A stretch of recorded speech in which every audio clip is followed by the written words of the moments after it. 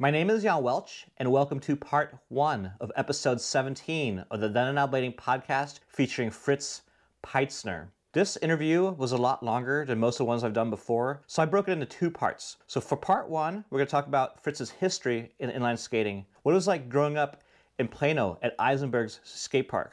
We talk about him competing in a hoedown and other competitions around the U.S. We then discuss the Dallas, Texas skating scene, and then we move on to his travels around Europe and South America with his good friend Josh Glowicki. For episode 2, we get into his big wheel blading. We talk about his skate shop, Carriers, and we dive into his really bad head injury he received at the powwow at the beginning of COVID. I hope you enjoy episode 1. If you do, make sure to hit the like button, subscribe to this channel if you haven't already, hit the bell icon to be notified of all new uploads. I have links to my social media and my Patreon page in the description below, so you can check those out if you want. Hello, Fritz. Welcome to the Then and Now Blading podcast. For those of you not familiar with Fritz, he's a long-time Dallas, Texas inline skater growing up in Plano, and he frequented Eisenberg Skate Park as a kid, where he became really good at skating, when he was known for his style. He competed in the hoedowns, lots of comps around Texas, grew up with a lot of influential skaters. Now he has a skate shop pretty much across the street from where Eisenberg's used to be, called Carriers. Yep. And he also traveled the world a lot with another Dallas skater named Josh Glowicki. They spent about 15 months combined in Europe and South America, taking in the sights, the skating, the food, all the good stuff that goes along with that. Yes. So, Fritz, welcome. How are you today? I'm doing good, man. I'm doing awesome. How are you? I'm doing fantastic. So looking at you right now, you're surrounded by a lot of skates. I see a bunch of power slide skates behind you, some skates they so to roll. I'm not sure if those are roller skates or the ones in the orange boxes on your other side. Oh, yeah. These are Kaya roller skates, yeah. Okay. So where are you at right now? I call it the warehouse, AKA my parents' house. So this is their media room that they don't use, and my shop is really small. Like God, if I could hold a quarter of this inventory there, it'd be awesome. The shop is super small, so I keep most of the stuff here. Yeah, and this is where I like go back and forth from my parents' house to the shop and refill it. It's pretty funny. Like you said, the shop is literally around the corner from where Eisenberg's was. Probably like a 1-minute walk from where Eisenberg's used to be. My mom used to cut hair in the shop that I'm in now. So whenever she would go to work, I would go to Eisenberg's, and I would skate there from like 9 a.m. until midnight. And so I got used to going back and forth, and it's crazy. Whenever the whole thing developed, I ended up right next to where Eisenberg's was. That's really amazing. How many skates do you have sitting at your parents' house right now? Dude, I want to say around 300, but more on like the 350 side. So I think there could be more, and then I have a whole bunch downstairs I gotta unpack too. That's impressive, and that's very cool to see. You've got a long ways since we did an interview with you for Big Wheel Blading at the very beginning of your store, when you weren't even in a storefront yet. You were still selling out of your van, and we're going to get into that a little bit later. I wanted to go into your history of skating, but before we do that, I want to ask you one question. You said, now you have a store across the street from where Eisenberg's was, and Eisenberg's, had a pro shop back in the day, selling skates. Yep. Which shop has a better selection, your shop or Eisenberg's back in the day? Oh God. Well, for aggressive skating, Eisenberg's definitely was on top. I had to take a different route. Aggressive skating, whenever I started, was, like super down. But I did want to start a shop, because everywhere I went, everywhere I skated, people would ask me where I got my skates.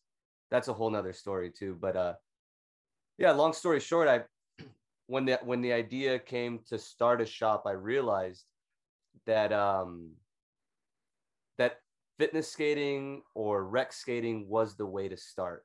That was the more, I guess, profitable way to start a shop. And then I went to aggressive skating. But Eisenberg's definitely, they had everything on time. Like I miss that world. I'm actually like trying to recreate as much as I can. Like my ideas are pretty big for it. But I remember like Eisenberg's, not only, God, they had the shop, but they also had a park and a place to hang out. It was literally called the home for skaters.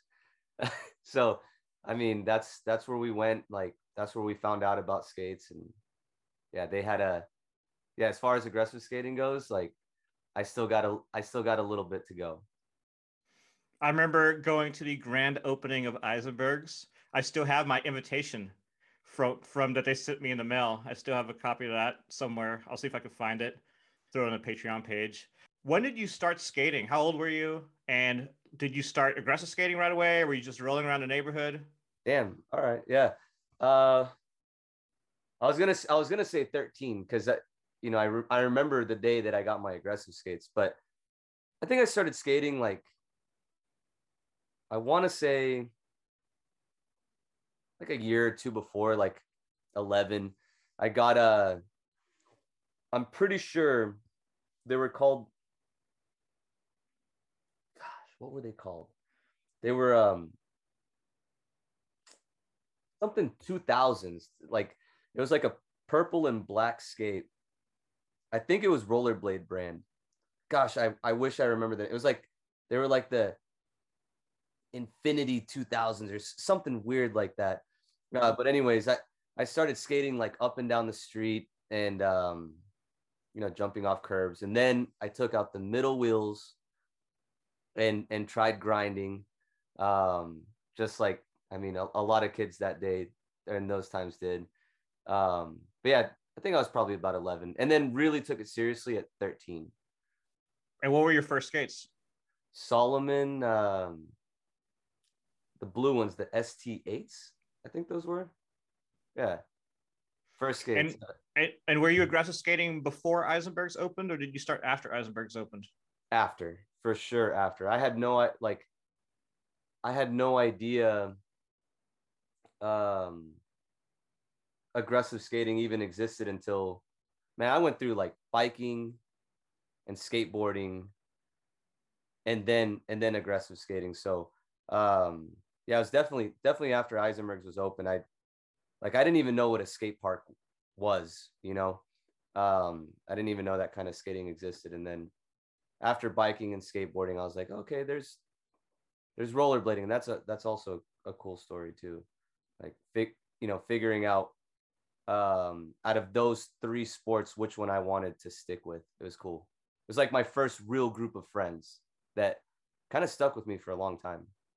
And why did you end up picking rollerblading out of the three? I just kind of fit in there. I fit into that world. Biking was cool.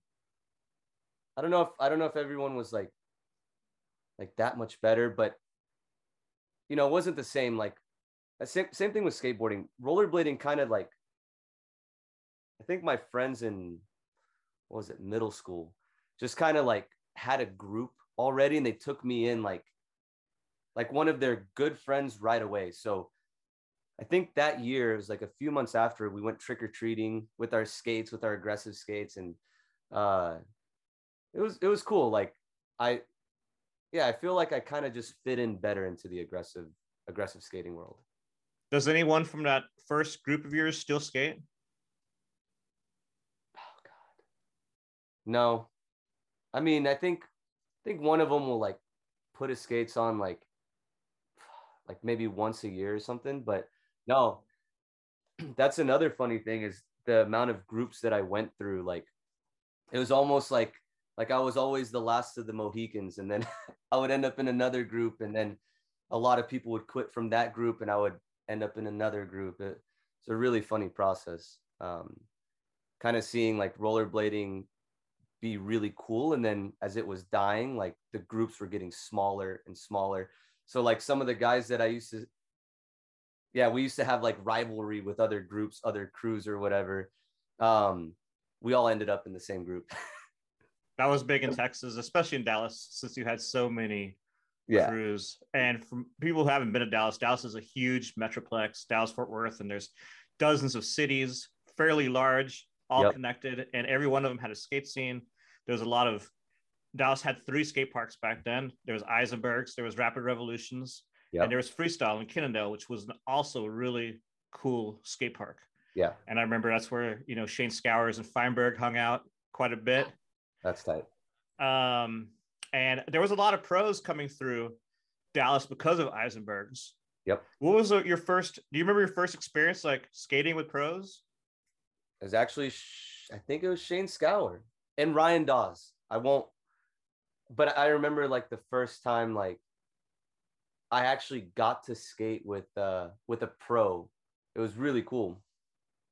The Eisenbergs used to have a W ramp, and that was the main thing that I sessioned.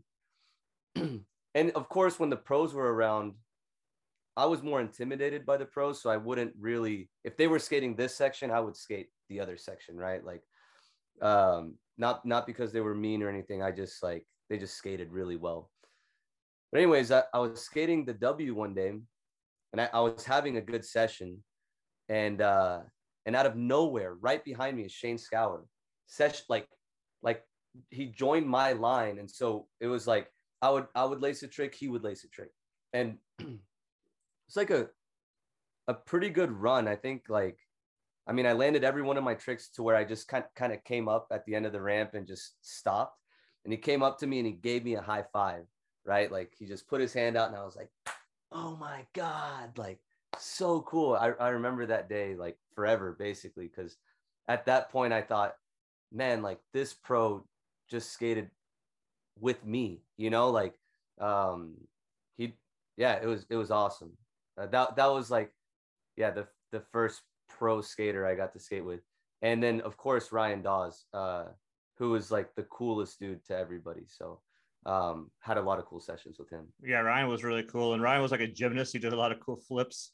Yeah, dude. God damn, we had some good dudes because there was also Ryan. I mean, watching Ryan was like a show. Every time I'd like come into Eisenberg's, if he was somewhere, it was on the W ramp, and he would do these huge backflips, like huge backflips above coping that no one else could do.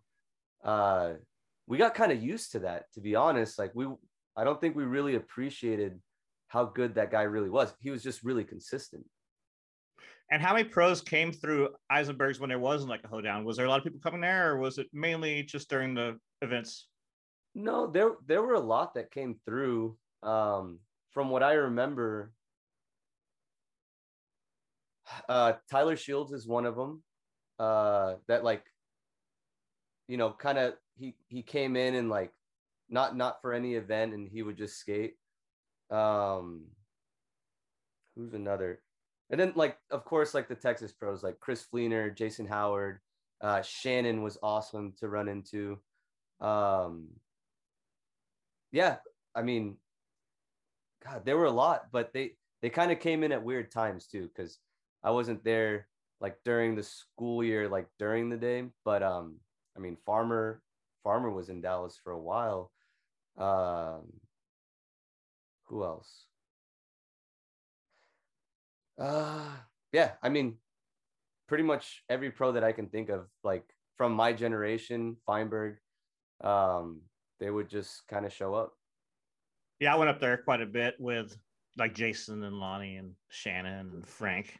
Yeah, and Lonnie Fleener, they would all meet us there. That was a good times. Eisenberg's, I really enjoyed it. The other parks I'd mentioned, Rapid Revolutions and Freestyle, did you ever skate those at all? Not Rapid Revolution. Freestyle, I did a lot. Weston Kramer, another big pro, who, yeah, super cool guy. Actually, like, he's come to the shop too. Yeah, freestyle. I think that was his park.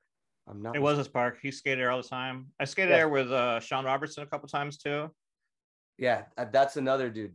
Fucking Sean. Like, I never really got to meet Sean, but I remember one day I came to Eisenberg's and I still didn't understand like tricks or anything like that. I knew spins like up until like a 720, but Sean was doing switch and natural 900s over the launch box that day. And my friend was like, you see, that's switch and that's natural. He's spinning that way first. And then that was crazy. Yeah. And then there was Bubba's Yachtis too. Oh, yeah. I forgot about him. He was always on the vert. Yeah, he was good. That vert ramp was gnarly at Eisenberg's. Yeah. And Freestyle had a vert ramp too, right? Yeah, but no one really skated that vert ramp. It was in a weird portion of the park, really. I think that's maybe it. Like it was right behind the mini ramp. So I'd always see the back of the vert, but I never really skated it. But that vert at Eisenberg's, it was cool because you could transfer out of the vert to the landing of the launch box. And I would see a lot of people. I think Sean Robertson did something like that. Like either he transferred out of the vert into the landing of the launch box or vice versa during an old hoedown. I wasn't there, but I saw it in a video. So of your crew that you grew up skating with at Eisenberg's, who did you enjoy skating with the most? Like, who do you want to see at the park to session with? Man, there was this dude named Trey Applegate. I remember him. He was sick, dude. Like, he was one of like the Eisenberg's people, right? And there was Chase Harding too, which was also like a pretty cool guy, pretty good skater, like actually amazing skater. But Trey was like, he was taking it very seriously. He actually turned ASA pro a year before me, and he kind of trained me the whole way, right? Like he was doing corkscrew 720s. He would lay out a line, like tell me like this is what a line should look like. You want to do a spin plus a grind, and like you want to be creative. So anytime I saw Trey at the skate park, I knew we were gonna session and have fun, but also like get to business, which was my goal at that time to turn pro. Yeah. And what was the first time you competed in a hoedown? Jesus. I don't remember the year. I was 16. Had to have been 16 or 17. God damn. It's kind of a blur. Like the first time, I know I got hurt. I definitely got hurt that year. I was grinding off that top. You remember the top shotgun ledge where the handrail used to be? Yeah. I'm pretty sure it was that year. I want to say it was the year that you'll probably remember this trick, but Jason Howard did like a neutral top sole on the rail, like on the flat part of the rail to 270 or 360 sole down it. Yeah, I remember that. I think it was that year. Okay. I'm not sure what year that was, but I can't remember the year either. But yeah, that was it. I didn't do very well. I got hurt. What was the best you ever did at a hoedown? One of the last years, actually. It was when Julien Coudeau and the French guys came, and they all had the matching jackets. It wasn't the very last year. It was one of the last years. But I remember that year I made it to finals, and I can't remember what place I got, maybe 5th place or something, but it was a session. It was it didn't feel like a competition, which was cool. I think that's when I did my best because I felt the best. And I knew the guys and everything, like they came, and I think it was Julien Coudeau and Roman Godinaire was there that year. And they were all really cool. And so I remember like during the comp, like instead of having to compete to hit the spot, they would say, "You go, you got it." And I'd be like, "Oh yeah, all right, I got it." It was when Arlo made that rainbow ledge with the transfers. It was so cool. Yeah, I remember that. Yeah. It's really cool. So growing up in Eisenberg's, like how far did you live from there? You could just skate there? Yeah, I could skate there. It was like, yeah, I mean, skating would probably take me 10, 15 minutes. Driving was like 5 minutes. So you're pretty lucky as a kid to be so close to that. Dude, I had no idea for the longest time that it was there. And it was also not just a skate park. They also had shows. They had it was kind of youth orientated. There's Yep. a lot of kids that didn't skate that hung out there. What Yep. was it like being there as a kid and growing up? Like, what impact did it have on your life? Dude, it was actually my yeah, my everything. Like my place, yeah, to go and socialize, hang out, be cool, get my, my energy out, right? Skating. Uh I mean, I remember one year my family went to Europe, and they asked me I could either have a plane ticket. I mean, they ended up going to Israel too, which is tight. But they asked me I could either have a plane ticket to go with them, or I could get a membership at Eisenberg's for the summer to get in to get in for like $2 a session or something like that. I chose the I chose the summer at Eisenberg's, and yeah, I mean, that's where I went all the time for everything. I didn't do very much else. Any regrets on not going with your parents? I mean, Israel sounds really cool. I like, hopefully I can go soon. But yeah, like, sometimes I think about it, I'm like, damn. But that summer I did get pretty good. I remember like that was one of the coolest summers because I was there every single day from open to close. How old are you now? I actually turned 36 yesterday. So you've been skating about 25 years. Yeah. Yeah. 20, I think it's 23. 23? Yeah. That's really cool. That's a long time. And of the people you skate with now, I know a lot of them have been around for a long time. What's your crew now? And were those a lot of guys you met through Eisenberg's? Let's see. My crew right now, gosh. Yeah, this is one of the things, like, right now, I guess the main people I skate with are Michael Gorski. I met him at Eisenberg's. He was, I guess, yeah, maybe my last original crew, right?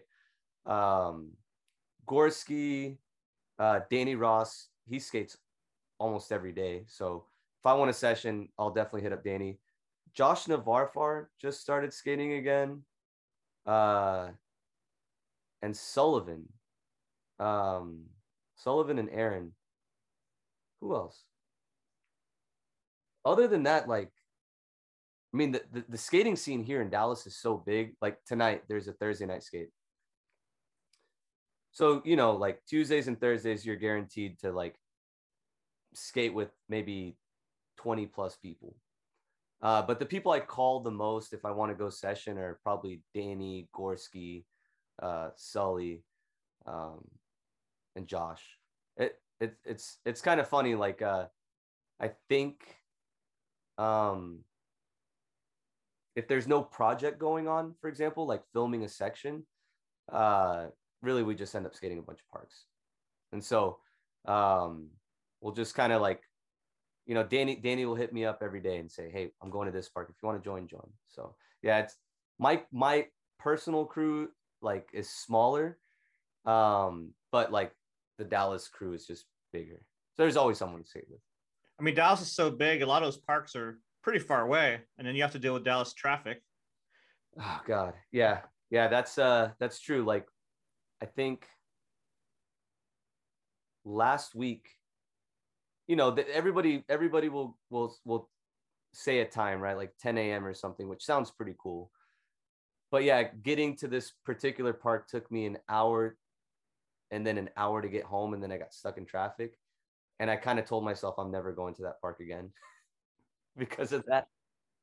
It's called Clayton Skate Park. It's a free park, and it's right next to another cool free park. I mean, it's not bad. But yeah, like sometimes if you don't calculate your time correctly, you're gonna get stuck out there. And then we're spoiled here in Dallas, actually, with a seems like there's a skate park like at least every 20 minutes apart. So like where I live here in Plano, there's a skate park about 10 minutes away, the Plano Park, and then there's the Allen Park, which is another 10 minutes away. So I've got like 5 parks surrounding me, and I can get to any of them in 10, 15 minutes. So then to think to go to all the way to Fort Worth, where that other park was, uh, just doesn't make sense sometimes. One of the main sessions that happens every week is the Lions Skate Park, right? Yeah.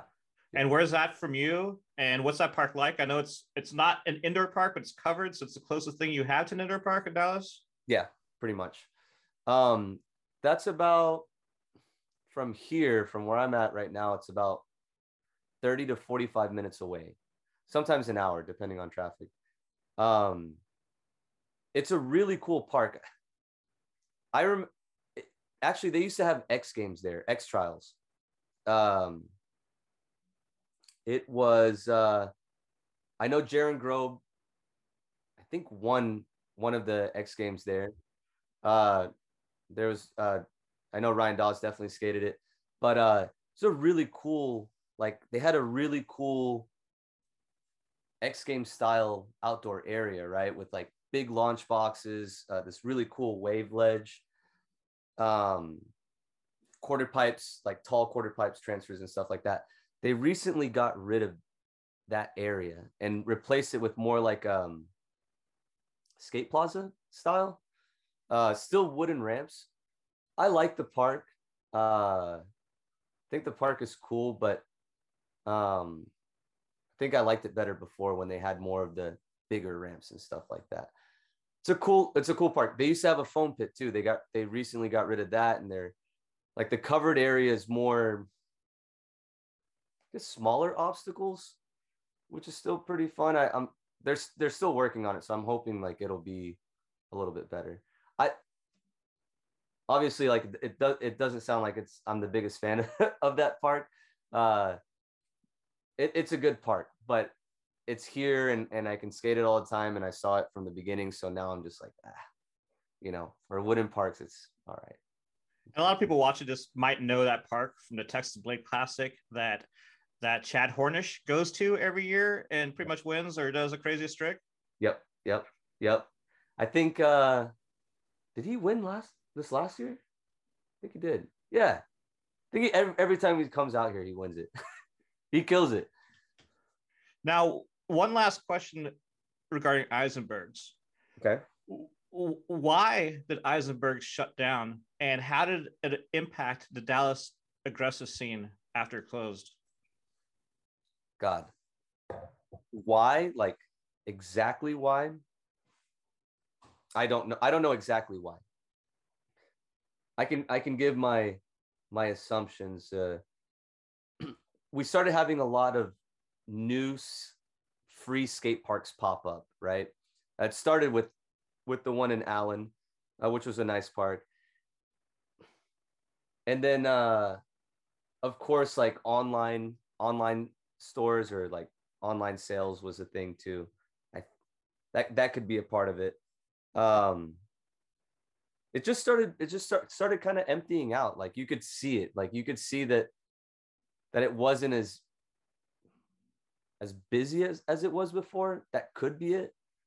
I know the city had different plans for that area too. Like right now, where Eisenberg's used to be, there's this huge apartment complex with like a 7-Eleven and um God, I don't want to say that it didn't fit in with that area because that was my spot. But yeah, it was like more like a downtown, like small city downtown area. And like uh I know the city definitely had problems with kids like skating up and down the street. Like we would do some stupid stuff too as kids, like throw ketchup packets under car tires and stuff like that. So I mean, I think honestly, like maybe sales were just not as up as they were before. Because I know everybody there, everybody was passionate about that place. So I know for a few years they would say this is our last year, and they would push through another year until I think at the very end, even the hoedowns were getting smaller. The last hoedown was, not as like you didn't see as many pros as you would. So I think, yeah, I think it just kind of like started losing the popularity because there were so many like other free ways to go skate. I don't know. It's pretty sad though, because like you mentioned Alliance. Alliance is cool, but it wasn't Eisenberg's. You know, Eisenberg's was like a real indoor park with, I mean, everything. We were so spoiled back then with this park. It's crazy. When did you transition from being more of a park skater to more of a street skater? That's an awesome question. Uh, I love this question because it kind of like this is street skating is kind of what maybe kept me into skating. Um, Michael Stein and Chris Stein back in the day had a crew, right? The OPT, Orange Peeps Tribe. It was Chase Rushing and Sully. There were a few other guys there. Anyways, so I would always end up at Eisenberg's, and one day we all knew these guys were the best, and they rarely came to the park, right? But when they did, like, they would kill it. And so they come in one day, and I knew who they were, and I got to skate with them. And then I think Chris Stein was like, "Hey, dude, we want to take you street skating someday." And I was like, "I'm down." He's like, "When do you usually come up here?" I was like, "Saturday mornings." And he's like, "All right, we're gonna scoop you up next Saturday." So, yeah, Chris Stein picked me up from Eisenberg's. We went street skating. My nickname was Slow and Low because I would always skate real slow and get real low when I would jump on a rail. And yeah, they kind of taught me how to street skate. Like they taught me all the rules in street skating, like coming off the end of the rail, the right end of the rail. You know, if you jump on the left side, you know, you don't want to come off far side. You know, like they taught me all the proper rules of street skating. And that's when it started. I think I was like maybe 14 or 15 then. In your opinion, who is the best street skater of all time from Dallas? God dang it. That's such a hard question, dude. Can I give you like a few answers? Sure. Give me like a top three. All right. Damn it. That's still hard, dude. That's in no particular order. This is so tough, dude. I mean, Shane Scour did full cab true top sole on Carrollton Kink back then. Like, that was so hard. Definitely Shane Scour. Like, I think Shane Scour, like, at least for the Dallas guys, like molded a lot of our style, right? Like kind of like squatting and like putting your arms up and stuff like that. Shane Scour is definitely, I'll put him at number one. God damn it, dude. I want to say Chase Rushing too, like, because he kind of like brought this new creative thing, like style, like mixed with hard tricks. Like he wasn't just like the creative guy that did like little dinkers, you know, like he was a well-rounded creative skater, is a well-rounded creative skater. So I would say Chase is in there. And then you got to put Michael Stein in there too, because Michael could do everything. He didn't have the best style, like in my, like, you know, my taste of skating, but he could do any trick he wanted on pretty much anything. I'll put him there. God, can I name two more? Yeah, let's do it. There's Sullivan, John Sullivan. And I'm also naming Dallas guys too, because there's also Jason Howard. Fuck. We have so many good skaters, dude. Sullivan is a real street skater who's got like the vocabulary down, and if he misses a trick, it's gonna be once or twice. That's it. Like he'll just knock out tricks for days. He can do full cabs. I mean, he reminds me of the New York guy. God, what was his name? I can't remember his name. The thing I love about Sully is, A, he's always been really good. Yeah. He's still really good. Yeah. And he hasn't aged today. Dude, he's still doing it. And Sully, the funny thing about Sully is you know, we all joke with each other, right? Like when we talk about skating and blah, you know, we would always joke about like the main tricks that we're known for doing. Sully broke out of that. Like, so he actually kind of has a different style than what I remember, which is cool because he kind of morphed, you know, he leveled up at a later age, which most people don't do. Like they kind of get stagnant, and if they're known for fish brains, they'll do fish brains all the time, blah blah blah. But he kind of morphed, he leveled up. Yeah. Well, I remember going to Dallas, way before Eisenberg's opened to skate with some of the old school guys, and a lot of them weren't necessarily super friendly. I feel like a later generation in Dallas got a lot nicer. Did you experience anything with like an unfriendlier scene back in the early days of Dallas skating? I guess I won't really say I saw it. I definitely saw it. Um, I didn't I didn't really I didn't really get it though. Like I always kind of like in the beginning I was kind of quiet and I would separate myself. So I would just kind of watch. Also Eisenberg's like, as a hangout or whatever, it was not what I was used to as a kid, like like it was Eisenberg's was a kind of like the people that went there were rough around the edges, like they had goth night and stuff like that. I mean, in the beginning, I used to go to church. I was in a youth group. So like for me, when I would go to Eisenberg's, I'd be like, my God, what's going on here, right? So I kind of separated myself, and I think it helped me because in a way, like everybody was a lot nicer to me.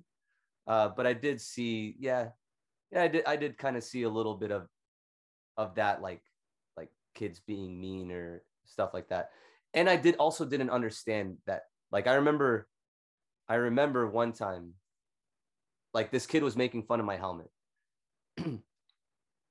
but I didn't know it. Like he was being sarcastic, and I didn't understand sarcasm then. So he was like, yeah, he made fun of my helmet. I was like, yeah, thank you, dude. He's like, that's a cool helmet, being all like a dick.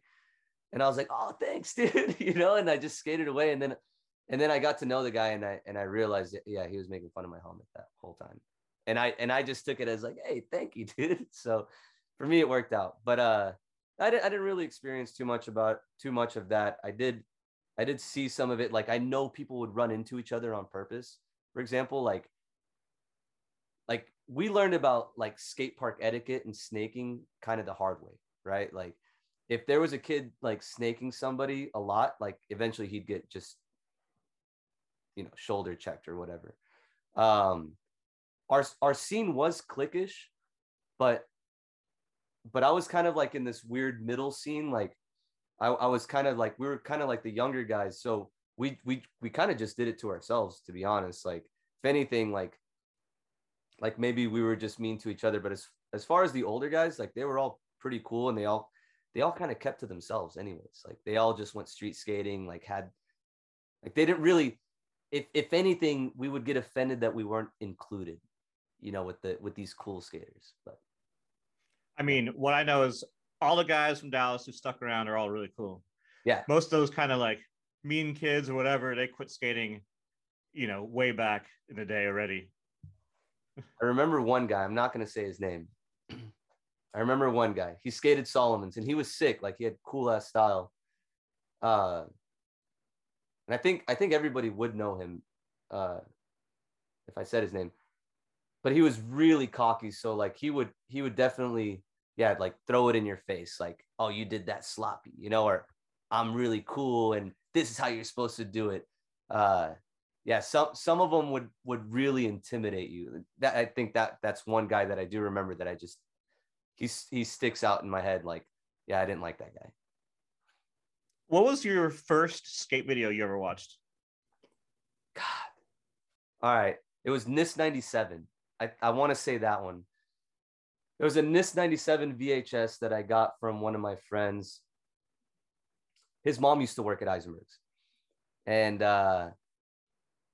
he used to have like all the NIS like all the NIS like things that they would give you, right? Like what were those things? The Walkmans? They were called Shockwaves. Yeah, Shockwave. Yeah. Dude, he had a pile of those things, right? He had Shockwaves and like NIST videos and all this stuff. And anytime I'd go over to his house, like he'd kind of clean out his closet and give me all of his old stuff. And when I got into rollerblading, we actually went to the same church, and, he was like, yeah, man, I got some skate videos, and he gave me NIST 97. And I remember I watched that and I was like, holy crap, like this is what's going on. Like this is what's actually going on.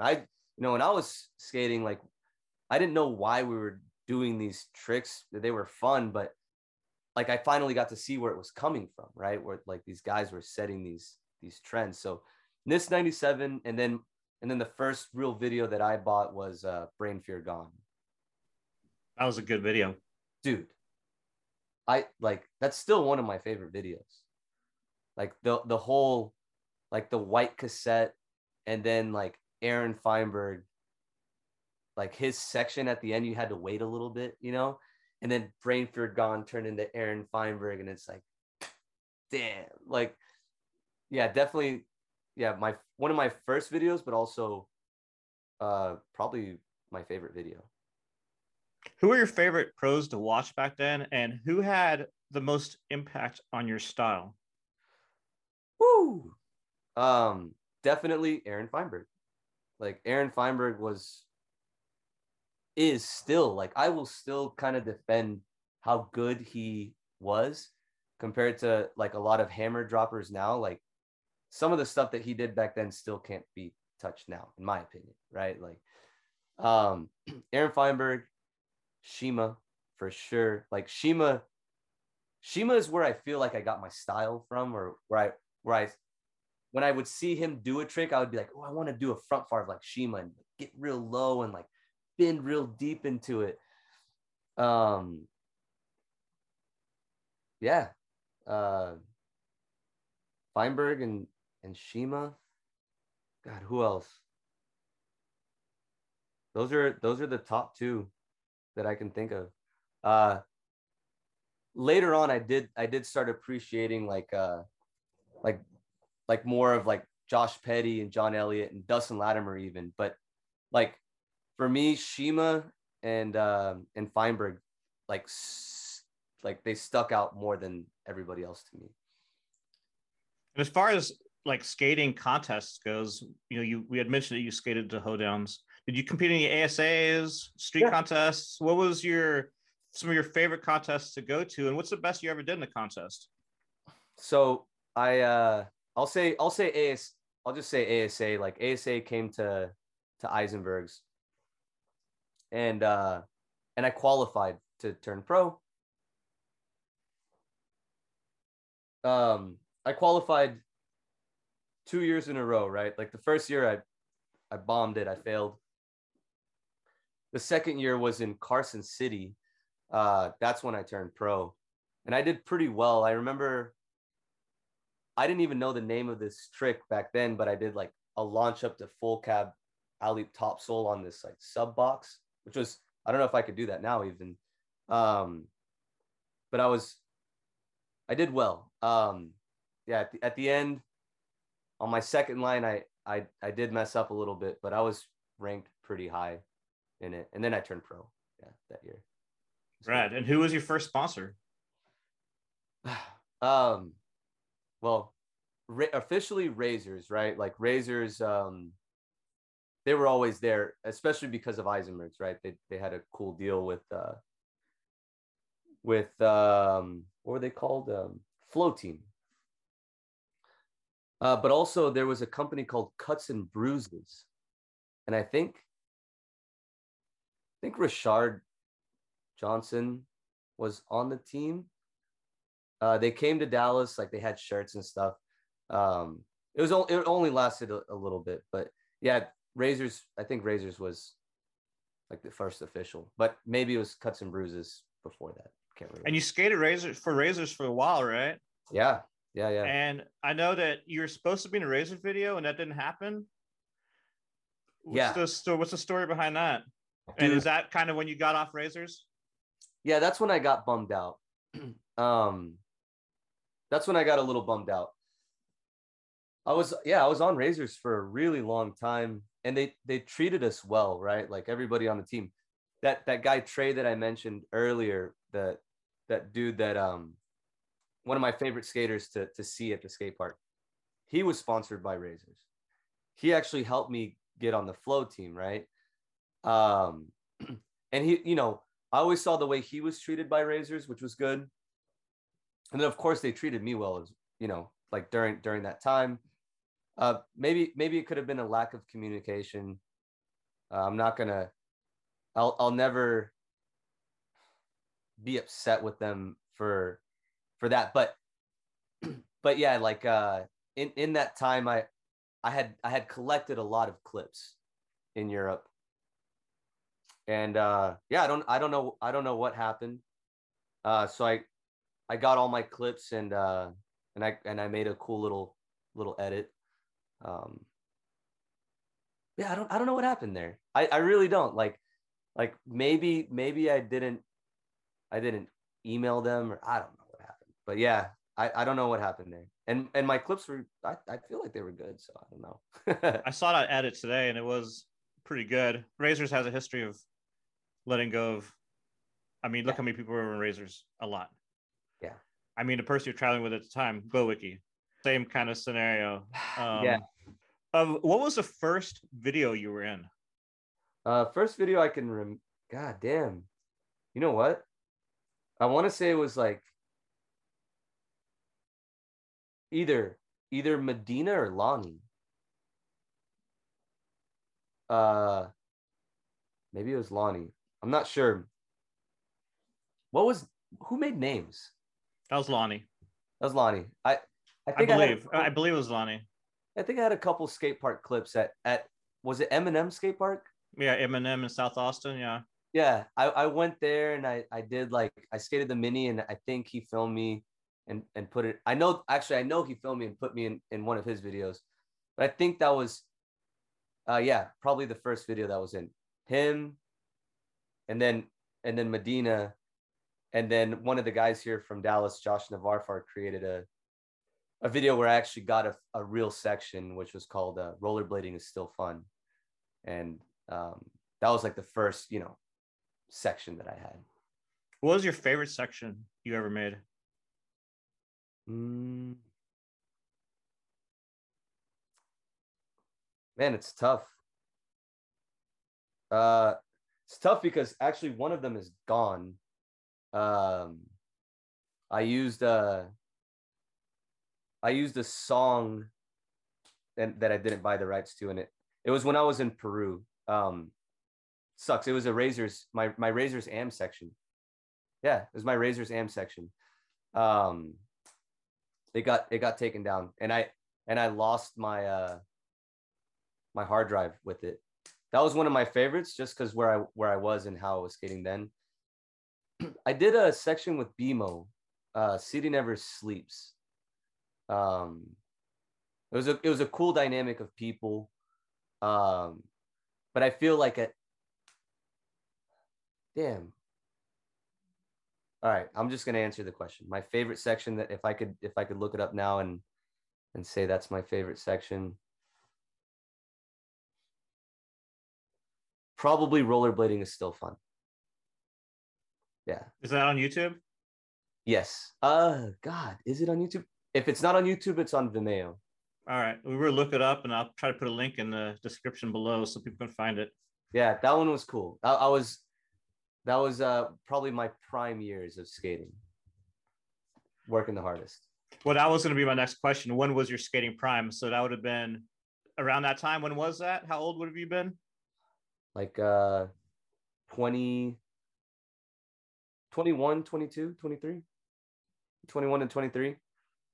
I started really kind of like seeing benefits of the amount that I was skating and the amount that I was doing right around the time where I was kind of like leveling out. You know what I mean? Right now, I think I'm kind of getting back into it, like, but it's taken a lot more work, right? Like Like I'm having to like pull out the foam roller and jump rope and like really, yeah, take care of myself. Back then, it was a lot easier of a process to do. No, for sure. With age, you definitely have to prepare more Dude, physically and mentally. it's crazy. Yeah, mentally. Yeah, it's weird. It's like they both kind of go together too. Because like, if I don't physically prepare myself mentally, I'm like, damn, I didn't stretch before. So like, can I do this? Or vice versa. Mentally, I can pump myself up. Um, but if physically my body's just not allowing me to, I was just like, no, I'm not. You know.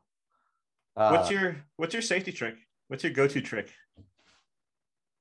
now I got two. It's uh front royale and soul grind. Actually, most people are like, how is soul grind your safety trick? But in some cases, soul and topsoul are so easy. Those are those are my safeties. And if you could only do one trick for the rest of your life, what would it be? Fish brain. I love fish brain. It's a hard trick. Uh, it's a one-footed trick. I feel like in the process of skating, there's like soul, top acid, and then fish brain. You know what I mean? Like for me, they all blend together, but fish brain is always my goal. Whether it's alley oop or true spin, fish brain feels like the hardest trick. Of all the tricks you've ever done, is there one that stands out as like your favorite one you were most proud of? Um, yeah, I would say like there's an edit. Like, I mean, of course, like true fish and true top horn are really fun for me and full cabs and all that. But there was this edit. I did a 360 like in spin, not the out spin way, the true spin way. 360 soul that I did on a super steep rail, and I came off the end 180 out. That's like that's my trophy for myself. Yeah, Sick. That's a rad trick. three soul. Yeah, in three soul. And what are you skating now? Like I know you do both aggressive skating and like urban and big wheel blading. So what's your setups that you skate the most? Uh, well, I have um I have a Power Slide Next right now with 110 millimeter wheels. I almost skate them as much as I aggressive skate. And then my aggressive skates are the white 909 Dems with the new sole plate. And I transition back and forth between Aeons and Dems. Like Aeons are great skates. Dems has more options. So I'm still trying to figure out like which ones I like the most. They're both really cool skates. It's hard to say like people ask me like what's the best quality skate or out the box skate, and it's tough, right? Like the Aeons come with MyFit liners and 60 millimeter wheels, flat setup. I skate flat as well. But then I don't know, the way the Dems feel on my feet is real nice. And I got Intuition liners on them, and I'm skating the Dem frame flat. Their flat frame is awesome. So I'm really enjoying seeing their process of like, out the box perfect skate. Cool. Yeah. And what's your favorite skate of all time that you've ever had? The Solomon ST8. And that was your first aggressive skate, right? Yeah. Yeah. Out the box, that thing had like a really thick shock absorber. If I'm not mistaken, they were heat moldable back then. Yeah, everything about that skate was perfect. Like out the box, the only skate that I can compare to that is the Aeon, right? Like that feeling when you grab the skate, it's just like a good plastic. Yeah, that was my favorite skate then. And honestly, if they came back and did another skate, that would probably be my favorite skate now. So Jason Reyna, who's from Dallas, Yeah. he's now working with them, and Julio, he moved to California. Mm-hmm. And Jason was a really big part of the Dallas scene, from filming hoedown videos and hosting parties at his house. Did you skate a lot with Jason? Yeah, I skated quite a bit with Jason. Yeah, he always he's always done a lot for the scene. He created, man, a while back he made a online magazine. What was it called? But anyways, like, yeah, he put sessions together. Do you remember that? Do you remember I when? do, but I do remember it now you mentioned it, but I can't remember what it was called. Ah, dude, like it was pretty cool. It was almost like it was almost our version of Roller News. I can't remember the name, but yeah.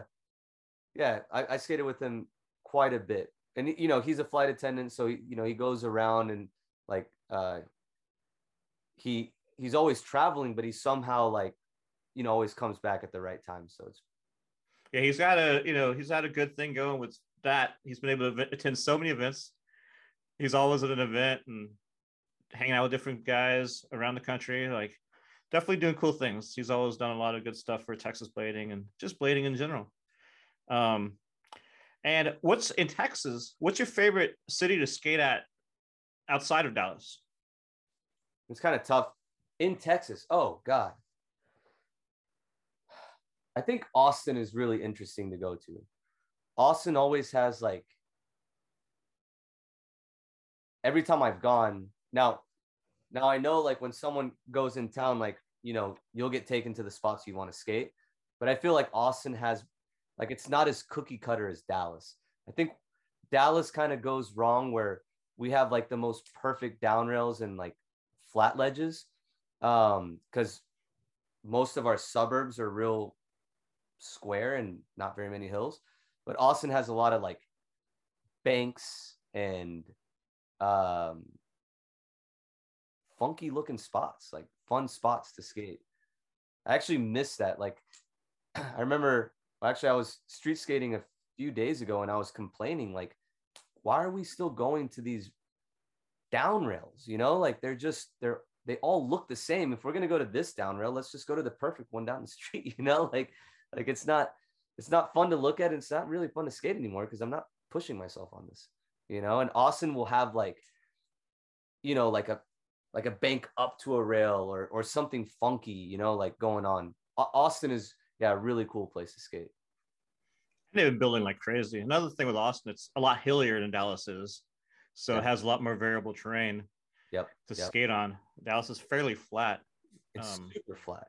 Yeah. We Yeah, we don't like I said, like unless you go to an industrial area with like ditches, then yeah, you're gonna find some cool stuff. But for the most part, yeah, like the suburbs, they all you'll find a cool perfect spot, but they're just too perfect. We might as well go to the skate park at that point. and Josh Glowicki. When did you meet Josh? How long have you been friends? And I know that you guys started doing a lot of traveling together. How did that all start? Gosh,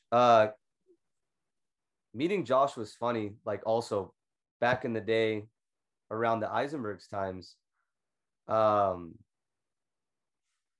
I was out street skating, me and my small group of friends, and we saw Josh, right? Josh and his brother and like these older dudes.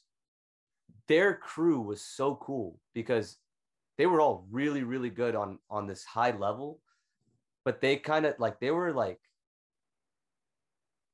yeah, they were this unknown crew from McKinney, right? So I saw Josh there, and then I saw him at the skate park a few years later, but we recognized each other.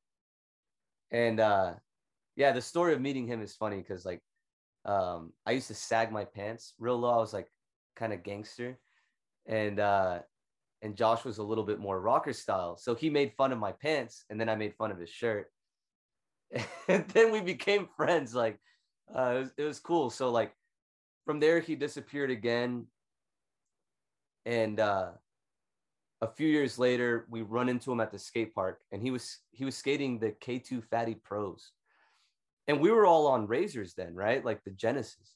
So obviously like this guy has been like skating the same skate for a long time, but he was on all of our levels somehow. Like we couldn't understand it. Like, how's this guy skating these old ass skates and like so good or whatever.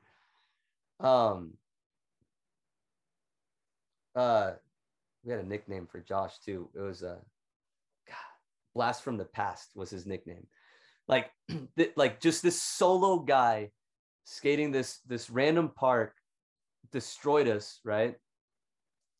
And then he became part of the crew.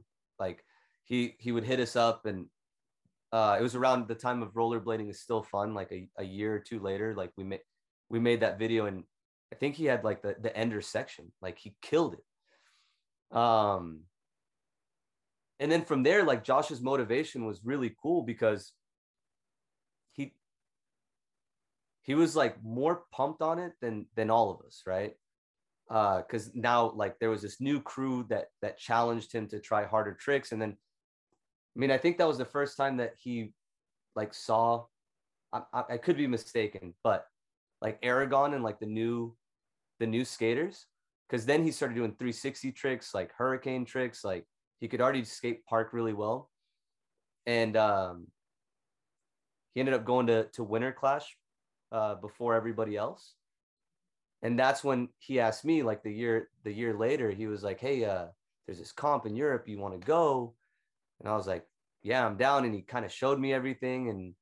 And then from there, yeah, man, he's one of my best friends. Like he really, really cool dude, like stuck with skating and kind of like really pushed it here in Dallas. So that trip to Europe, that was a 9-month trip that you and Josh took. Yep. And you went to Winter Clash, and that was your first Winter Clash. Yep. What was that experience like? God, it was amazing. That's like, I can say that was like one of the funnest times in my rollerblading life, right? And it was completely winged too. So we got one-way tickets out there. And the plan was to just kind of go around, float around for about 3 months and then come back home. And while we were out there, while we were at Winter Clash, like everybody told us that Spain was the place to be, Barcelona. So we go to Barcelona, and then there we met up with Richie Eisler and like the USD crew or team that they had, like they had a flat out there. And then Adrian Ann was there. And Adrian Ann kind of broke down like how to travel with skating. And we went from like being just like these two flow riders for Razors, kind of winging it, to like having a whole itinerary and like a plan to go to all these comps, because, well, Razors finally knew what we were doing out there, and all we had to do was just ask. So then from there, I mean, we went to every comp that you can think of. Like, I mean, it could have lasted forever, to be honest. Like towards the end, I think we were both just tired of traveling, that we had to come home. But it was like, for me, like an eye-opening experience, because that's when I realized, like, you know, you just got to kind of put it out there. You want to do this, you can do it. Like I just kind of went with the flow, and it just happened. So back to the Winter Clash event that you went to. It was your first one, like we said. Yeah. Now, did you compete in it? I did. I did. I didn't. God, I'm not gonna say I didn't try, but it was such a cool experience. Like I really just skated. I sessioned. I found a really cool little spot. Now that I look back, like it was one of the smallest spots, but it was so fun. It was like a little, double ledge, up and down ledge. I skated. Yeah, I skated in it. I sessioned it. I think I made it to the next round, and then after that, I think, man, if I'm not mistaken, I think Wagner won that year. And I was so happy because he's also one of my favorite skaters. He's amazing, dude. He's so cool, and he's got like he's got such a cool vibe too. So like it kind of like his energy transferred to like everybody skating in the crowd. Like there's those skaters that win comps that are, you know, they're kind of like mechanical about it. And then there's someone like Wagner who like brings this essence. I remember that I'm pretty sure he won that comp. I'm pretty sure I was like kind of running around like, whoa, where's Wack? Where was that Winter Clash at? Eindhoven. It was in Eindhoven already. Okay. Yeah. It was probably, I kind of want to say it was not the first, but like, yeah, like in the beginning of Eindhoven, the Eindhoven comps. Because, man, when did I go? I think I went there in 2004. No, wait, let me do some math real quick because you might remember when or who won back then. We're in 2022. I turned 20. It was your 21st birthday in Amsterdam, I heard. 25th. 25th. Yeah. So that was 11 years ago. 22. I'm so bad at math. What's 2022 minus 11? 2010? 2022 minus 11 would be 2011. Yeah, 2011. 2010, 2011 is when I was out there. That was the Winter Clash.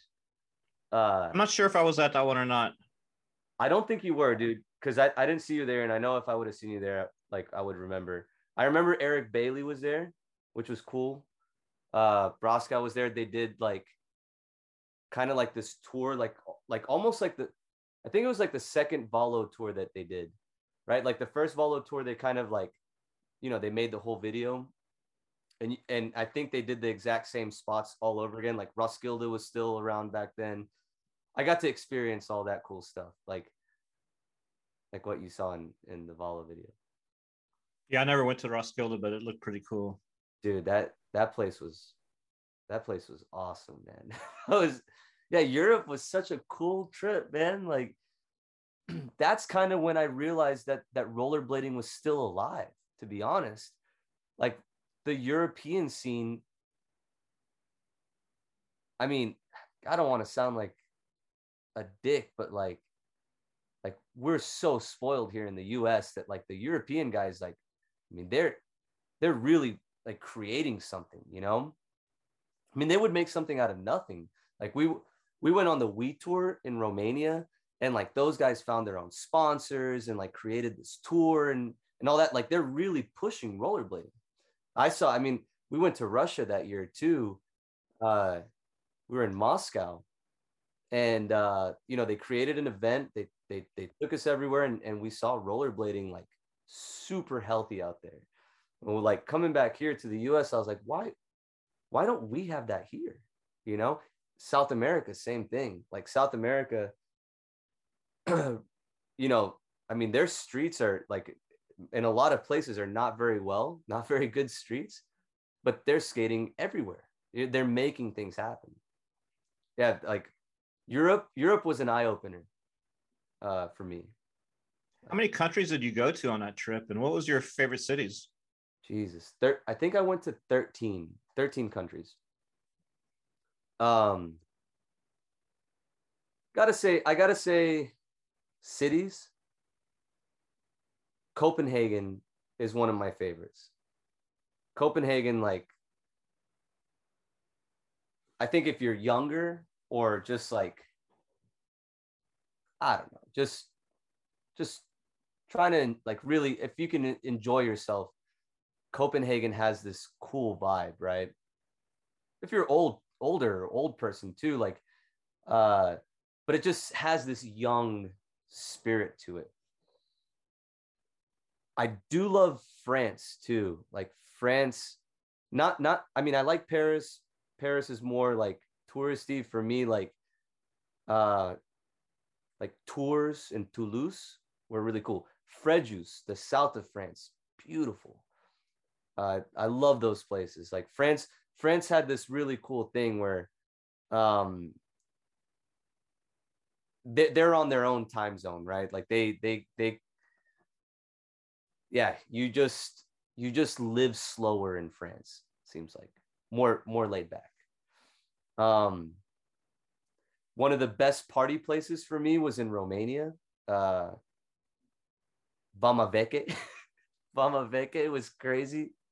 Like also a place that like if you've been to Vamaveke, you're gonna say you've been there, right? Like you just like these places that don't exist anywhere else. That's just there. So yeah, Vamaveke, Tours Toulouse, and Copenhagen. Favorite places in Europe. And food wise, what was some of your favorite food out there? I gotta say, like Italy was cool. If Jason Adriani is cooking, of course, right? Like that guy can cook. Italian food is good, but I gotta say it once again, like I think France like takes the cake. Like their food was so good. They had this thing. I wish I remember the name. If you're French, you're probably gonna know. But it's like these hot pans, like these hot little pans, and like you get different cheeses and like sausages, and you cook it all there, like all amongst friends, right? And like you grab like, and they pass it around too, or they spin the wheel or something, and like you just spend the day like, yeah, eating, like cooking this stuff with your friends and passing it around. Gosh, Sounds amazing. So I'm good. not sure what that is, but it sounds really good.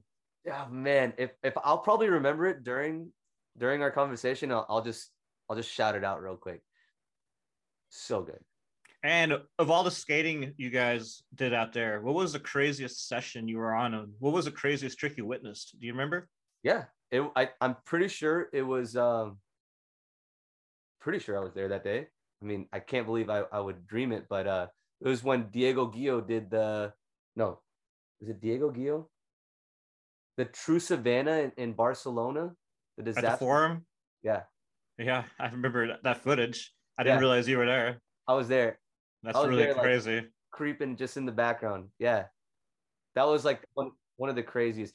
But I mean, I saw crazy stuff all the time there. Like those guys, some of those spots were just, you see a topsole on one of those spots and you're like, oh yeah, that's just a topsole, but like they're so rugged. But yeah, I think that was the craziest. And then Stefan Alfano, like during they had a oh yeah, the comp feast. Yeah, during a feast, like he had this perfect difficult run, right? Like if it couldn't get any harder, his last trick, his ender, after he's all tired, was a disaster hurricane topsole on a rail. And I was like, I was like, damn, I thought, at one point I thought I was pretty good, but when I saw like the French skating, I realized those guys they're fucking animals, dude. They're machines. Like those guys, as far as comp skating goes, they're kind of untouchable, in my opinion. Yeah, they've always been the best. Yeah, Because yeah, France has always had some of the best indoor skate parks too, which true. helps, and their parks are all built like almost like a competition course. Yeah, and it's huge. Like, I mean, maybe that's what it is the training, like to be able to jump that high and trust yourself not to die on those obstacles.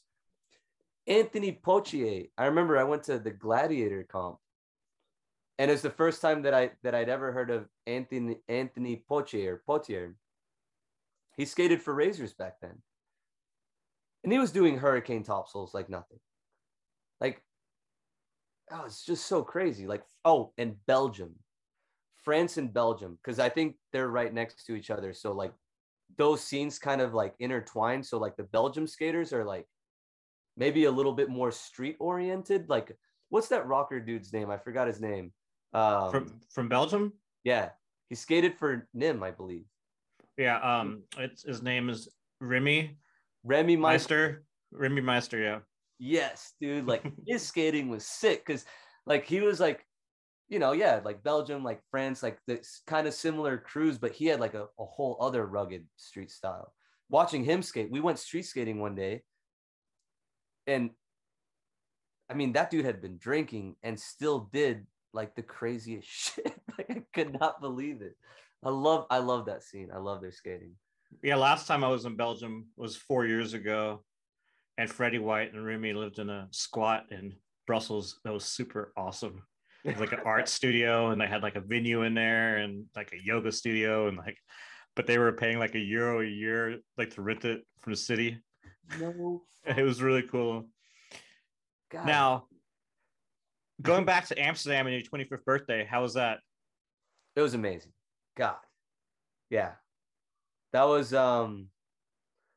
Kevin, like, he took us in.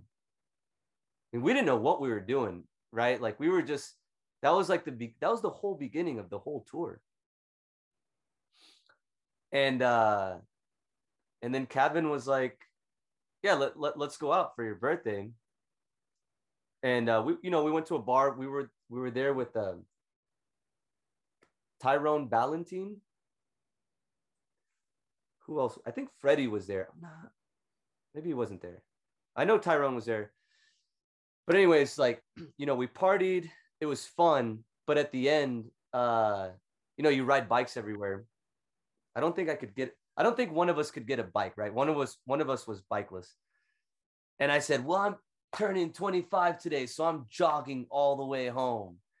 And I remember I jogged, like, right next to them, riding bikes, like, the whole way home. We got a couple treats, right? So I when we got back, I got to eat some cool cookies, and I had a good night. It was cool. It was awesome. Like, yeah, that was like the spark. That was it. Like, this is your trip. And that's where I turned 25. It's cool. Do you have a favorite memory from that trip?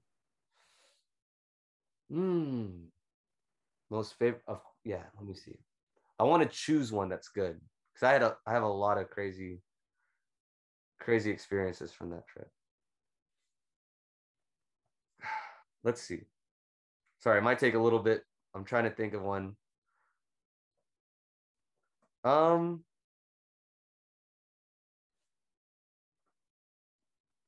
Let's say, like, the first time that I got to travel alone was kind of cool. I think that's one of my favorite parts of the trip was the whole time we had been all traveling together, right? Like, as a crew, we would meet up with other Razors guys, or me and Josh were going somewhere. But this time, at this point,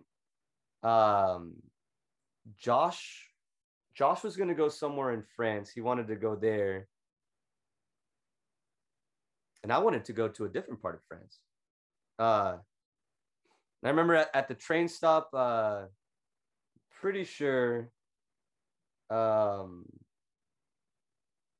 met up with a couple rollerbladers, but they kind of just, like, showed me where to go.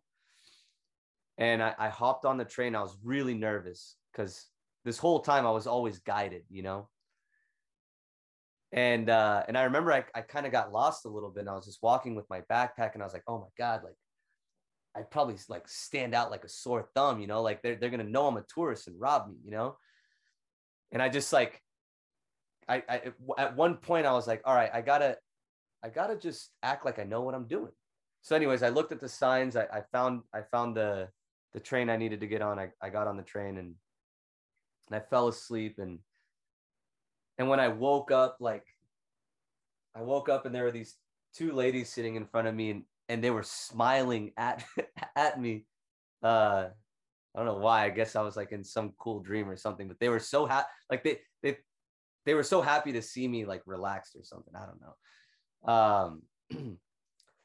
And then I got to the comp, and it ended up being, like, a really cool comp in France. We stayed in cabins with, like, Manon was there, and Stephanie Richer, and Adrian Ann, and, like, I was, like, a cool ass mini ramp with, like a V. But that was the first time in that whole 9 months where I really got a chance to, like, kind of make my own decision and say, I want to go here and do it on my own time. I think during these tours, like, I got to meet up with Aragon and, like, Dre, and a lot of people who tour around a lot. Like, in the beginning, I thought this is a really cool life, but somewhere in the middle, I was like, damn, like, I don't have my own bedroom, like, I got to choose where to eat in a big group of people, like how to enjoy my day in a big group of people. So this was a like one of those experiences where I thought I can travel alone. It was cool. And after 9 months, you went back to Dallas. Yes. And how did your life like change when you got back? You started working again. Like, did Europe have an effect on like how you lived your life after that? Oh yeah, most definitely. Um, when I got back to Dallas, like funny thing is I had two pairs of underwear at that point. Like I had no more underwear. Like I had maybe 3 t-shirts and 1 pair of jeans. Like I went out there with one of those big, like huge hiking backpacks, and I came back with nothing, right? And I was excited to have my own bedroom and all that. But I got caught up in eventually got caught up in the Dallas routine again, and realized like I think I like traveling better. So yeah, my experience in Europe definitely changed the way that I did things. Even the way that I traveled, I started taking the train more, riding my bike more. So your next big trip was with Josh again. You guys went to South America for 7 months, and that was a couple years after the Europe trip. Yeah, it was like maybe 2 years afterwards. We ended up going to. It was a small tour. It was supposed to be a small tour once again. Uh, Peru, Ecuador, and Chile was the plan, and I think it was for 4 weeks. And yeah, it was a kind of like a razors thing. There was a shop out in Peru called Extreme Shop, or no, I Roll Peru, and yeah, I think maybe Josh put it together. I think Josh had been to Peru before. Once again, he kind of like set the path, talked to Andy, Andy talked to me, and here we go. Yeah, next trip was South America. And did you go to other countries besides the first three you were planning on going to? Yeah, I ended up Where going else? to Venezuela. To where? Venezuela. Nice. It's crazy. It was cool. I'm sure you have some crazy stories from that trip. Do you have any you want to share? Yeah. Man, I got a lot. Like, yeah, Venezuela was nuts because Venezuela's economically, I think, one of, or if not the poorest country, right, in the world. And they're doing this transition from like they're like their president is just a dick. Yeah, my craziest experience was um first of all, there was no toilet paper, right? They've gotten cut off by the rest of the world, basically. So they have no toilet paper, like their economy is real low. Um that was already the beginning, but I remember I did a black market exchange, $200 for like, God, I can't remember how many bolivares it was, but I got a stack this big of money. And that's like a lot of money for them, right? $200. Well, anyways, we went to Margarita Island. Plane ticket back cost us $20. This is how bad their economy is. But I had to hide my money everywhere I went, right? Because they told us about the police. And sure enough, the police pull us over. They see that I'm the only one with their American passport, and they tore my suitcase apart. Like they were looking for something. Luckily, I had put my money underneath my liner in my skates, so they couldn't find it. That was really, I think, the scariest experience that I had, because I was like, I mean, it's one thing like hearing things on the news or whatever, but when your own friends that you're traveling with tell you like, hey, be afraid of the police, and we got pulled over, and they asked for the, God, dude, I was shitting myself. It was so scary. Do you speak any Spanish? Yeah, I got lucky with that. I speak Spanish, so um it was easy to travel in South America in Spanish. And I got to meet Santiago Asperua that trip, which is another one of my favorite skaters. Super stylish. Damn. Yeah, he's a cool guy. I still talk to him every now and then. Dude, that guy, I mean, yeah, he's awesome. Like he showed us like some pretty cool food to eat out there. He hung out like I mean, he was skating on a super high level back in the day. And I don't know how often he skated when we went out there, but he came with us every day and he got clips, at least 3 clips a day while we were out there. It's cool. That's rad. He's awesome. Is there an edit from that trip? Yep. I'm gonna have to look that one up too. It's probably on YouTube, I assume. That one I actually made the edit. So not the best edit, but I'll link that one below as well so people can check it out. I know you definitely like Peru because you've been back a lot since then. What is it that you loved about Peru that brings you back there? Okay.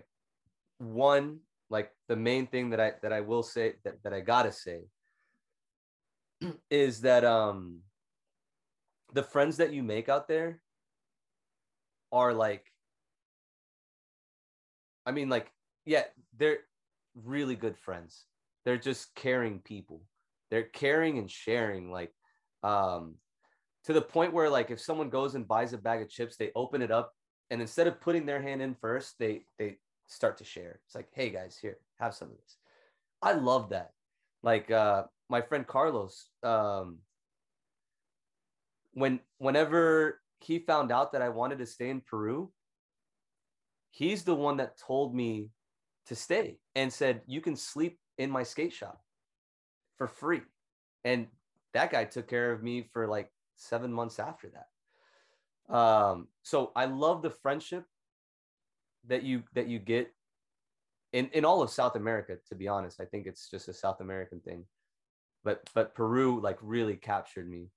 And then the skating, like those spots are also really rough, rugged spots. But those guys will just destroy. Like the passion there is also, I remember in particular, like we went to a restaurant and we were allowed to put our own video to watch. And I think Sandro Timoteo chose the video. And it was like not super old school skating, but it was like hammer skating. And for sure we watched a Richard section.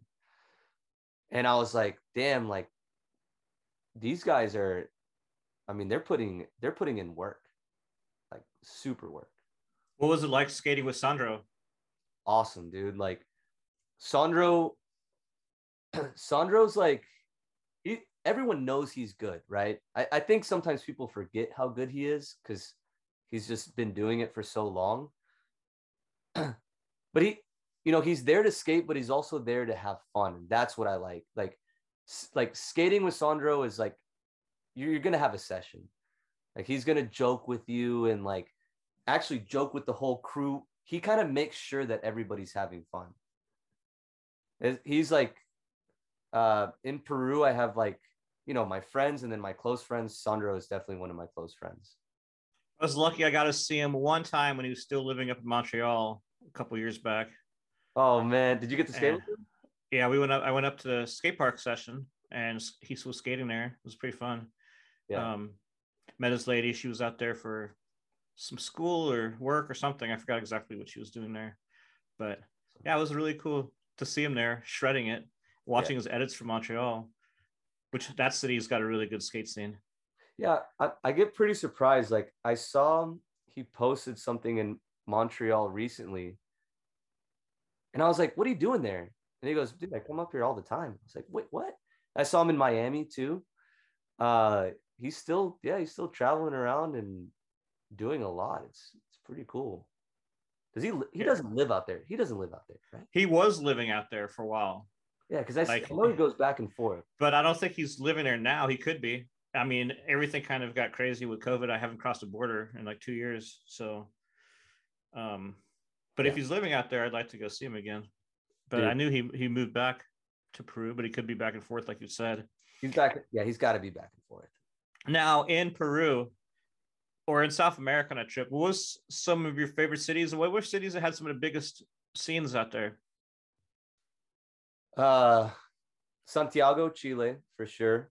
Um, they got a really cool scene. There's a guy named Mikey Lilo, that I got to skate with. That guy's also a beast. Like, and he spoke English too, which is cool to like kind of like on that long trip to speak some English, and like, but he also spoke Spanish too. He's a cool ass dude. Cool scene. I think one of Montre's riders is from Chile. Uh, and I got to see her, and I remember her like standing out of all the skating, like Catherine Numero, maybe her name is. I think she skates for Icon. I got to see her out there. That scene was cool. Uh, just a perfect place, right? Santiago. Um, Ecuador. Ecuador was fun. A lot of good skaters there, but to be honest, Peru had, for me, like the best scene. I feel like Peru had the best scene. And what was the craziest trick you witnessed on that trip? Hmm. God, dude, because Richie Eisler was there, so I wouldn't say it's the craziest trick, but it was one of the coolest tricks. There were these little yellow rails, like I don't know, like maybe like a foot and a half tall. They were like kind of guardrails, and there were like 10 of them. And he went full speed, and he sold all of them. Like he sold, jump, sold, jump, sold, jump, sold, jump, sold, jump, sold. And I think he 360'd out at the end, if I'm not mistaken. Like on top of doing all those soul grinds, he 3'd out. That was really cool. And then there's a guy from Brazil that came to the comp that we went to, and he did like this crazy ass corkscrew 720 with like his hands and his legs just wide out, like fully committed, uh fully what's it called? Oh God, what, committed. Like he was fully committed to that seven. So he didn't have to grab it. He just like spun it, and he was totally corkscrewed. I thought that was really cool too. Sick. Yeah. So my favorite thing about traveling, which I asked you about Europe, is the food. So Yep. how was the food in South America? I'm sure I mean, obviously it's going to be different everywhere, but what was some of your favorite dishes you had out there? I would say once again in Peru. I think with culinary, like there, when I was there, they had won some competition. They were like number one in the world. Uh, Ceviche. Woo! Ceviche is, dude, yes. Like they had this place where like they get like a fried, like almost like a fried calamari, and they mix it with this like white fish that gets cooked in like lemon juice, and it's just perfect, dude. It's like the perfect flavor. So ceviche is definitely there. And then they had this Asian fusion, Peruvian Asian fusion, which was also really good. Like they had like the Peruvian spices and sauces with like these noodles and like chicken. Um, Another cool thing that I loved about Peru, or maybe even South America in general, was the markets. You could go to any market and you can skate there, you can walk there, you can walk out of any house that you're in, and you're going to find a market like 5 minutes away, and get like a fresh squeezed juice with these fruits that like dragon fruit, or like these weird fruits that I've never seen before, and they just got them right there, and and it costs like $1.50, and they do it right there for you. That's what I love the best, was their juices and ceviches. God damn, even their breakfast, just simple, like going to get some eggs with rice was just good. Sounds so good. So good, and so fresh too. I really miss the ceviche from San Diego. There was a lot of good ceviche when I lived in San Diego. Was it like shrimp ceviche? It was all sorts of octopus, like No, so that's All sorts of different. You go to a place and they would have like 10 different kinds of ceviche. there's a lot of Hispanic people in California. Like my parents are from Guatemala. It's Central America. So our ceviche is shrimp. Now, as much as I want to like, you know, give a good shout out to like Central America, Guatemala, and I think Peruvian ceviche is better. Like shrimp is good, but it's almost like a shrimp cocktail. When I was in Miami, I had some good ceviche too, almost to the level of Peru. Cool. South America is one place I never got to go to that I've always wanted to. Hopefully, I'll make it sometime, dude. When things get a little bit less crazy. Now, what's the last trip you made for skating? Miami. Yeah, I went to the Frankie Morales Invitational. And how was that event? That was looked like it was pretty cool. And I saw he's going to do another one fairly soon. Yep. I really enjoyed it. I was kind of torn, like the shop is a blessing, right? But when it comes to traveling, it can make it difficult. So I had to kind of choose between Blading Cup and Frankie. And for some reason, like I just thought the Frankie comp was going to have a different vibe. It was his first, I think it's his first comp that he's thrown. And then I had been to a couple of Blading Cups. So I was like, you know what, let me check out this Frankie comp, right? I went a week early and I hung out. Like I tried to do like a little bit of a Nils, I brought my foam roller and like did some solo missions and just kind of chilled, went to the beach and stuff. and then the comp comes and I'm looking at the weather the whole time, in between. I'm like, damn, I think it might rain during this comp. This might suck, Anyways, like it rained, but the vibe of the Frankie comp was so cool. Like, a lot of amazing people were there. It didn't feel like a competition. It felt like a big session. Like everyone was smiling, having fun. I enjoyed it. I want to go to the one in April. Like I'm pretty sure I'm going to go. Josh does blading camp now in Europe. Have you been going to those at all? Yeah. When was the last time you went to one of those? So I went for my first one a few months ago. Oh, check this out. Funny. This is one of the blading camp ups, and it's got like a little carabiner, so you can like put it on your jacket. Dude, Josh is doing amazing with blading camp, right? It's not just like a sales pitch or anything. Like first of all, just going to Malaga is amazing, right? By itself. But what they're doing over there is even better. Like they've really figured it out. They've figured out what makes it fun for an instructor as well as a student. It's beautiful. They've added quad skating now. And I know they had quad skating at Frankie's comp. Yes. Too, yeah. Right? And you're selling quads in your shop. Now, how is the relationship of quad skating with inline now? Have you, being a shop owner, what are you seeing happening with the two sports? First of all, yeah, like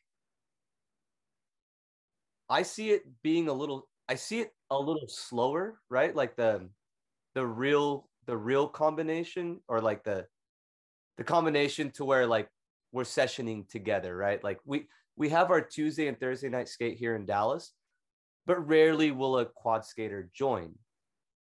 Now, if we're sessioning at a park and there are quad skaters, we'll skate together.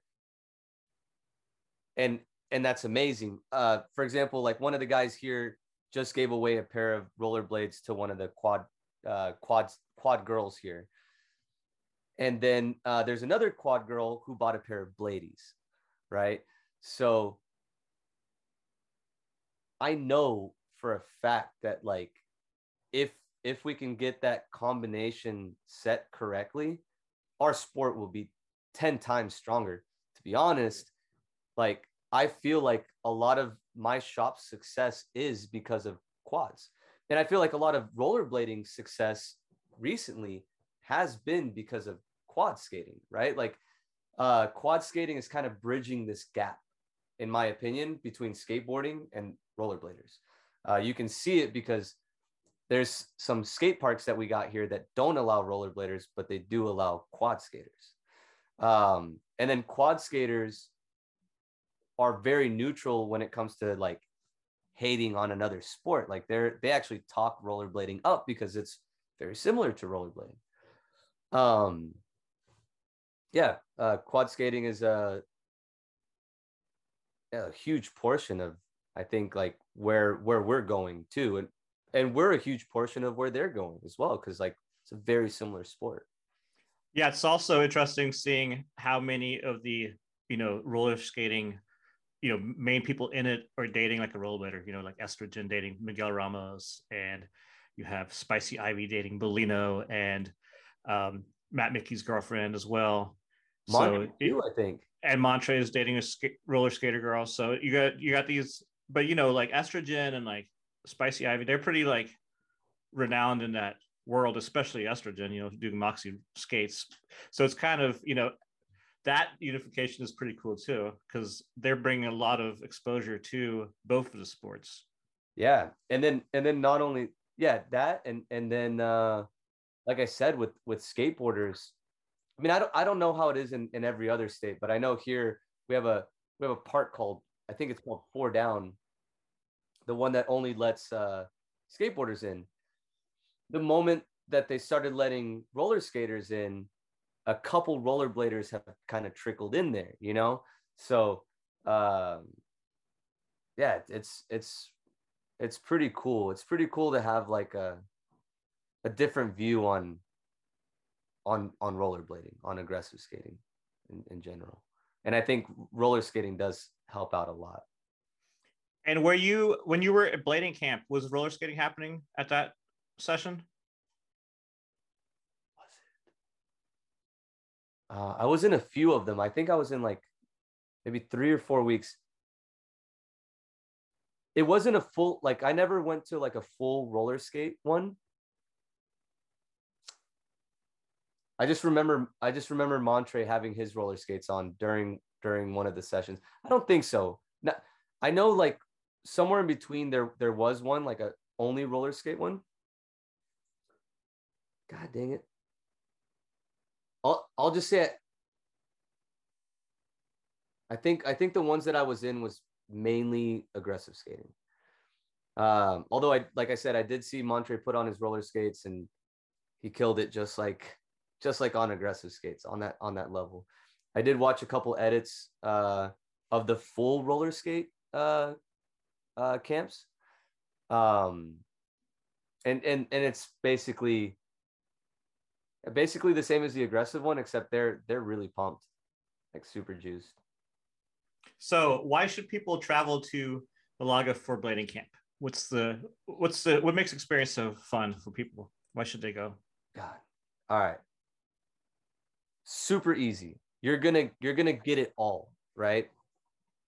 From seeing Malaga, right? Like how beautiful it is, to skating. You get, and there's no time wasted, right? Like they're organized. So they're gonna take you in the morning for a beautiful breakfast. Oh my God. Even the hotel where we stay at, like they had a swimming pool, almost like one of those endless pools, right?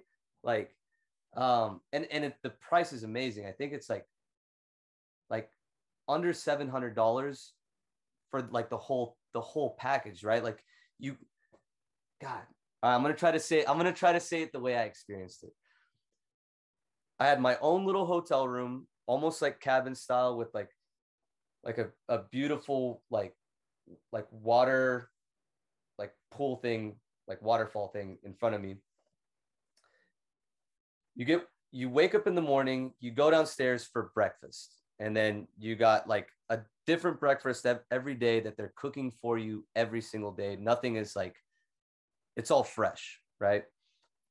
Juices. And then Josh is also combining the vegetarian style, which I know Josh, Niels, and Montre all do. So you can have your choice to eat meat or vegan, right? Which is a cool option.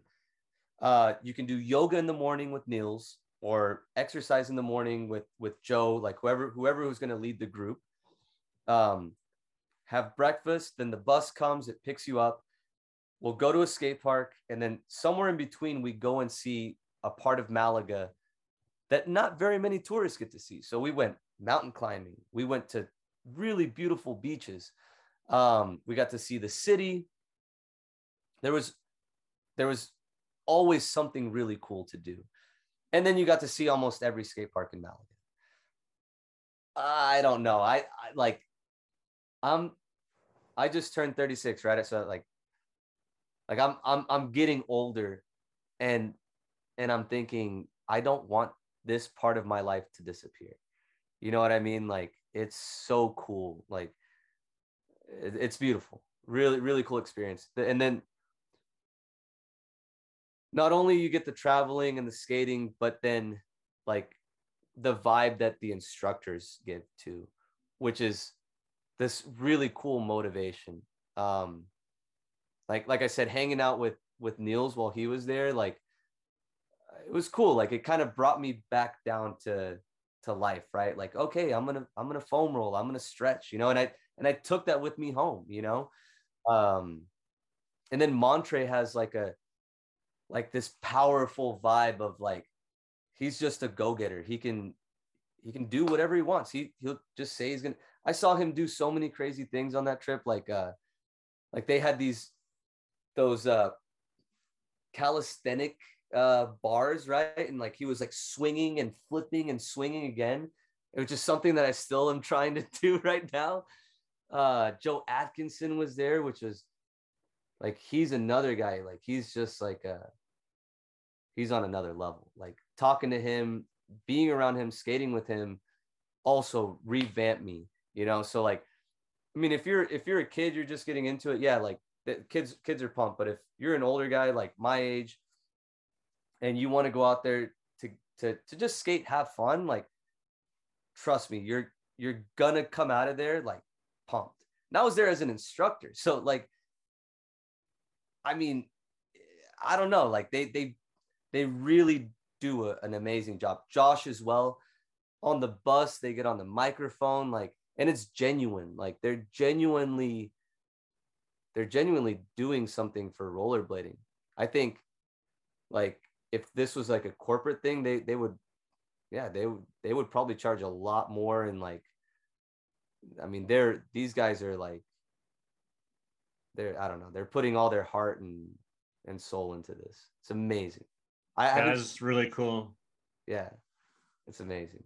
I would love to experience that sometime. I think it would also be really cool to have, more camps like that around the world. Like, having one in the US would be really rad. Like, yeah, I mean, it seems like they've created a model that could be replicated or, associated with them in different places. Because I think like a circuit of blading camps would be pretty cool. I heard someone mention something like that. I talked to Josh about it too. We talked about in the future doing something like that in Texas. And it would be really cool to, like, someone who I watched some, can't remember who I watched, but they said the same thing, like make it like a tour, like start somewhere, almost like a series of competitions, you know what I mean? But do it that in camps. It'd be amazing, because people can see, like, I mean, when someone thinks about Spain, if blading camp wasn't there, I would always just say Barcelona. And then I've been to Barcelona, and Malaga puts Barcelona to shame. Malaga is just like, it's almost like, I'm not talking down on Amsterdam, but like, Amsterdam has this bicycle thing, like coffee shops and all that. But then there's Copenhagen, which is like the place with less tourists. So it's like, makes it more fun, I think. I'm sure Amsterdam's been really nice the past 2 years with COVID, when there's been no tourists there. Yeah, It's like they got to reclaim their own city. Seriously, I bet they're taking a break because most of the guys that I met in Amsterdam, like Kevin, right? Kevin is a totally like sober guy. Like he doesn't drink, he doesn't smoke. Like, he's just hangs out, right? But tourists who go there, like they think that's the party town, right? Most of the guys that I met out there that lived in Amsterdam were just very like level-headed, like they'll party, but it's not the same kind of partying on that drunken level, yeah, they're probably getting a badass break. Oh, They've yeah. probably seen a lot of shit too. A lot. Yeah, dude, like, oh my God. That's a wrap for part 1 of the Fritz Peitzner interview. Make sure and check out part 2, where we talk about big wheel blading and his shop, Carriers. We also discuss his severe head injury he received at the powwow at the beginning of COVID, and we talk about the recovery process and how he is today. I hope you enjoyed part 1. If you did, make sure and hit the like button, subscribe to this channel if you haven't already, hit the bell icon to be notified of all new uploads. And I have links to my social media in the description below. You can follow me on Facebook, Twitter, and Instagram. And if you want to support this channel, consider becoming a Patreon member. You'll receive exclusive content not available on this channel, as well as being entered into monthly giveaways. There's a link to my Patreon page in the description below. Thanks for watching part 1 of the Done Now Blading podcast with Fritz Peitzner, and make sure to check out part 2.